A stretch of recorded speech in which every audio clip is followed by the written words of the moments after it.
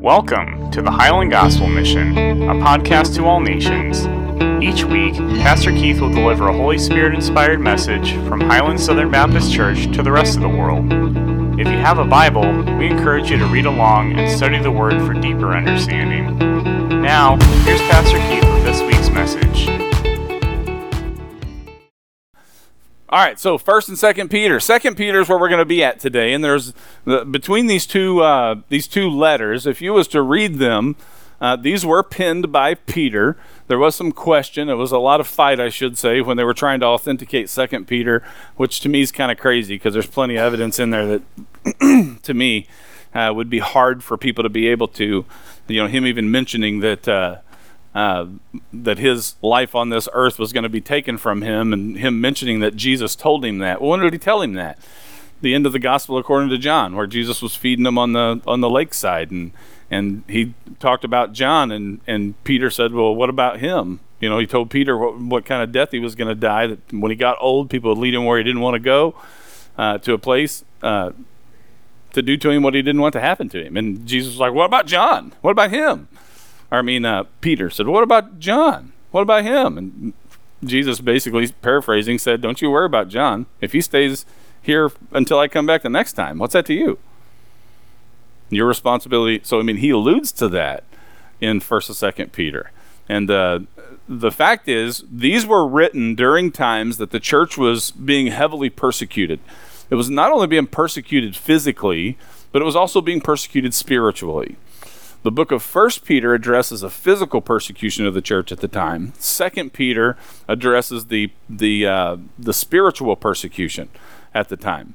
And the spiritual persecution the individuals went through, Peter has a pretty good handle in this first chapter. We might only make it through the first 11 verses if I get to read in a little bit. Make it through the first 11 verses, which all go together, and they make one basic, simple point. Don't stop growing. Watch for the traps. Watch for the traps, because Satan is a sly character. And he'll do anything that he can to try to break the line in your growth somewhere to prevent that nourishment from getting to you. Now, this doesn't mean that we as individuals don't get taught, right? It just changes who we're being taught by. Do you really think that there isn't one choice that you make in life that doesn't glorify one of two things? Everything in life glorifies one of two things. To do one is to reject the other, and to do the other is to reject the one. You get what I'm saying? Is there more than good and evil powers in this world? That's it. Good and evil. And if you choose to not do something good, what's the result? Evil. If you choose to do something evil, what's the result?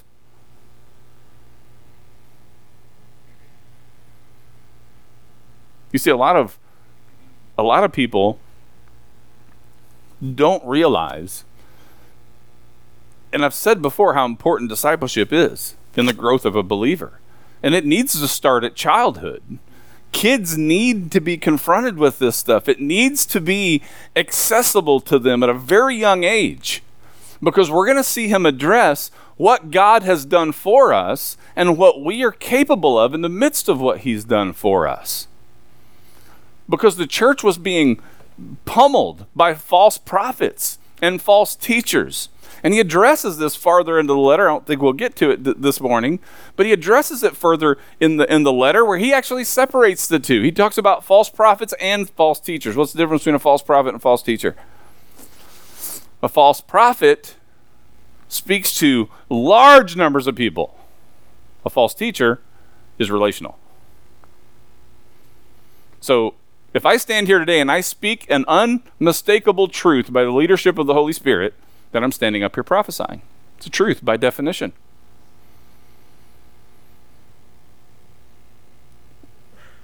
When does an individual prophesying, though, become real enough for listeners to grab a hold of it and research it themselves?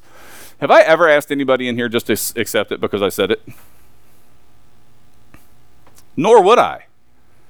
I mean, yeah, if you come to me and you ask me a yes or no question, or you ask me a question that has something to do with something else in life, the truth is you come ask a question, you're going to get the truth. Now, how easy is the truth always to accept? It's not. So let's say that life is a fishing line.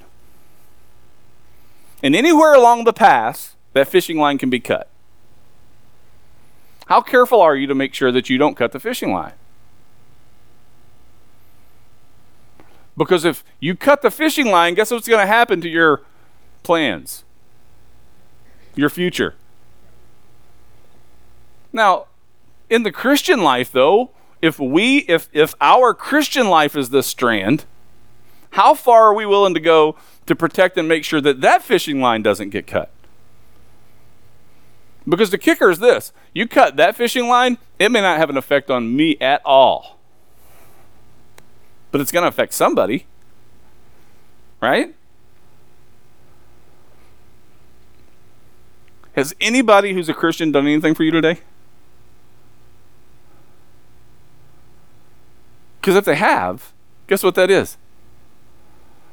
It's affirmation. I'm getting into a touchy subject. I understand that. But read with me so we can try to ease in and settle into where I'm headed here. 2 Peter chapter 1, starting with verse 1.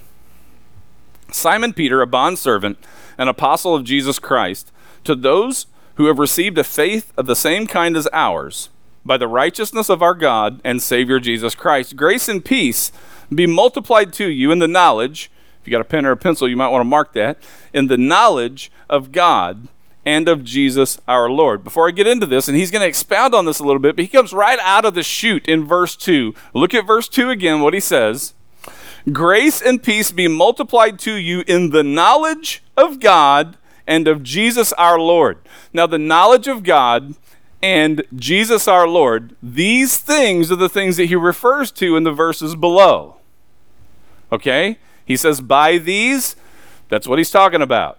All right? The grace, what he mentioned in verse 2, the knowledge of God and of Jesus our Lord. So the knowledge of God and Jesus our Lord. Knowledge of God, Jesus our Lord. Remember those two things. Seeing this, his divine power has granted to us everything pertaining to life and godliness through the true knowledge of him who called us by his own glory and excellence. For by these he has granted to us his precious and magnificent promises, in order that by them you might become partakers of the divine nature, having escaped the corruption that is in the world by lust. By these, God has granted you power. What power is he talking about? You've heard me say this many times before. If you don't know this Greek word, you're going to before it's all over with. The word dunamis. Dunamis is the word power in the Greek. And you know what English word we get from the word dunamis? Dynamite. Could you imagine what somebody around 35 to 75 AD would have thought if somebody brought a stick of dynamite, stuck it in the ground, lit it, and walked away? What would somebody think about the explosion? Is there any other power on earth at that time that could have even imagined to express itself that way? This is the power it's talking about. That's what that Greek word is talking about, dunamis. The most massive power that you could ever imagine, that goes even farther beyond than anything that you could imagine. But he said again, by these, for by these he has granted to us precious and magnificent promises. By these, by what again? The knowledge of God and of Jesus Christ our Lord. I want to ask you something. If everything seems to be tied to knowledge, how important is it that we learn? Very important. Do you know why people out there are being told that there are all kinds of things in life that they can't do, and all kinds of things in life that they have to do, and all kinds of things in life that they just need to pull themselves up by the belt straps or by their belt buckle, boot buckle, whatever, how the saying goes?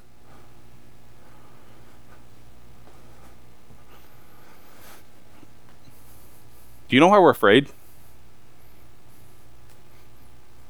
Why do we live life in fear?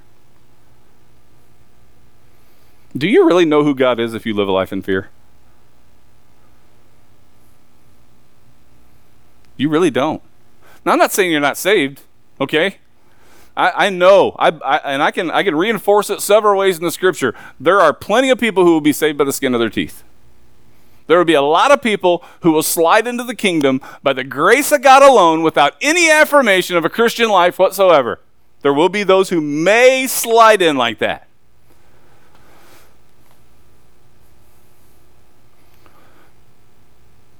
But it's not just fear.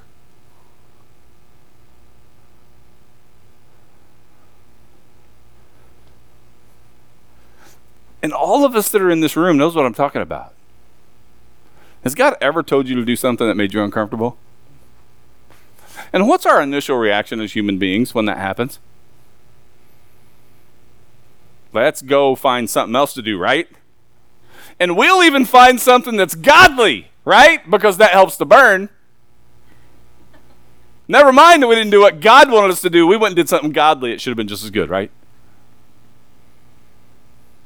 How do I know that it's going to be okay? How can I sit in a room with anybody on the planet and tell them, hey, I guarantee you it's going to be okay? How can I tell them that?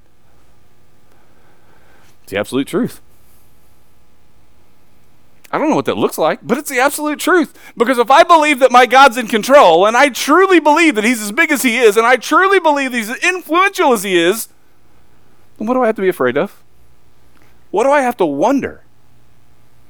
The truth is, he's only ever expected one thing of any of us who have trusted in him. Believe him. It's all he's ever asked. Believe me. There's even been places, and this isn't about money, folks, I'm telling you, but did you know that there's a promise that God makes that you can't outgive him? You give it with the right heart, and it says, shaken, pressed down, your cup will overflow. Why? Because of your goodness? No, because of his.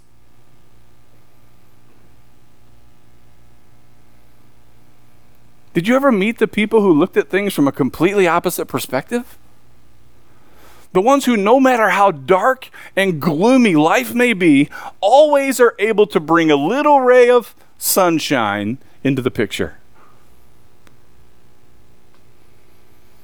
The ones who often are the ones who keep the family's head screwed on straight in the middle of high stress situations.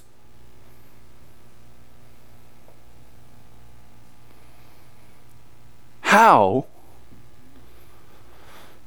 do we be faithful? How do we be true?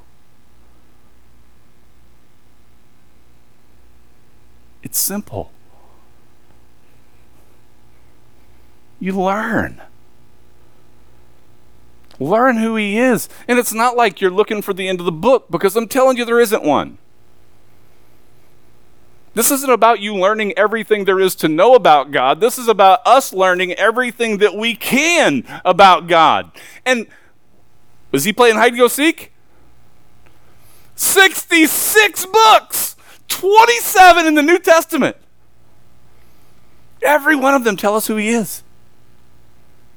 They give us a piece of his character. They give us a piece of his integrity. They give a piece of his heart. They tell us about who he is. The key is the knowledge of grace and Jesus Christ.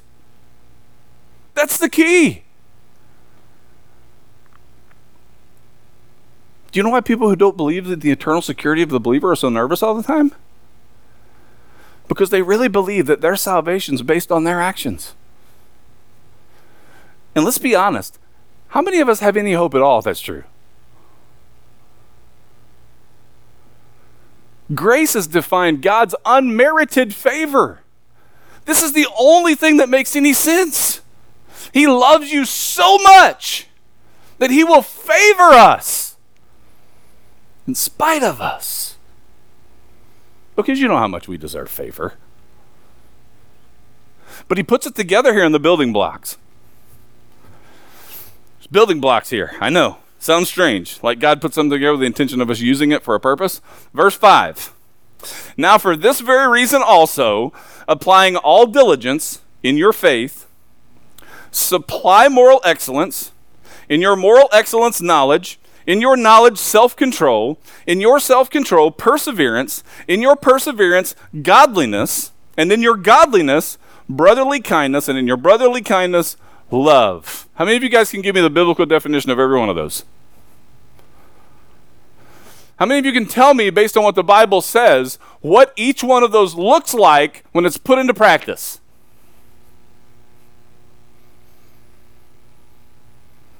He's pushing us to learn. You know why? Because people who know God's word are very difficult to trip up. People who know God's word are very difficult to make afraid.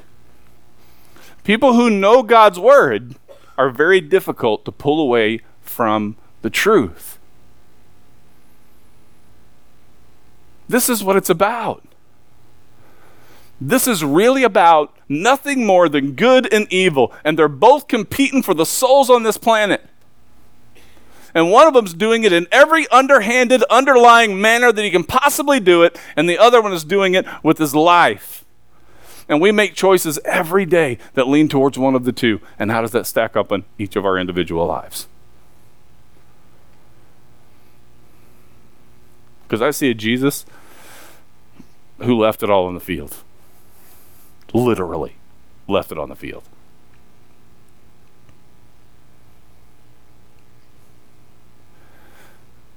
If we realize just how hard it was,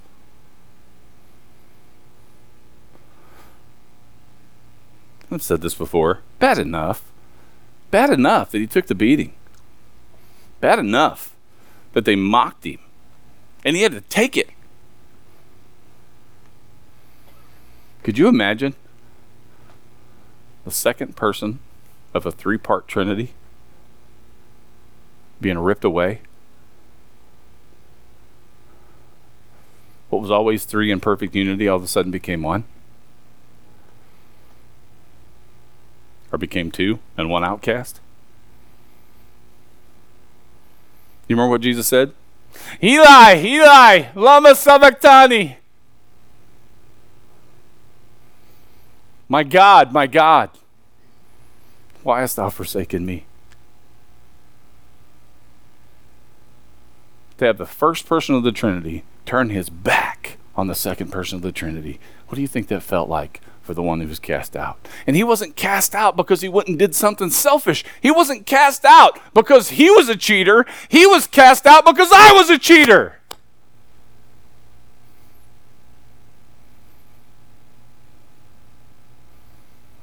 And I can't even take the time to know him.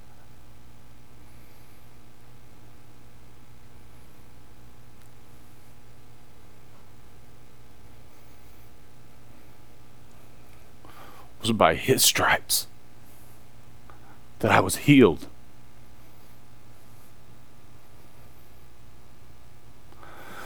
As a result,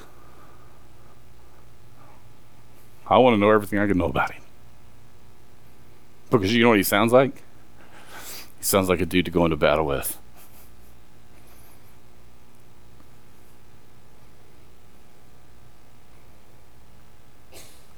It's all in front of us. He structured it. He provided the foundation for it. He's repeated himself over and over and over about it. And how many times have we been convicted by him and ignored it and walked away? And we seriously think there are no consequences to that?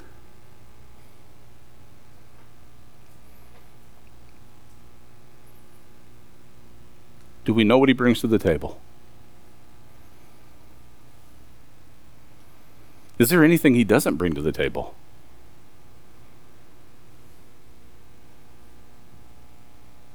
He just asked for our help. He's given us the gifts to do it. He's given us the power to do it. He's given us the information to do it. And then he just says, I've given you everything that you need. Now would you go do it?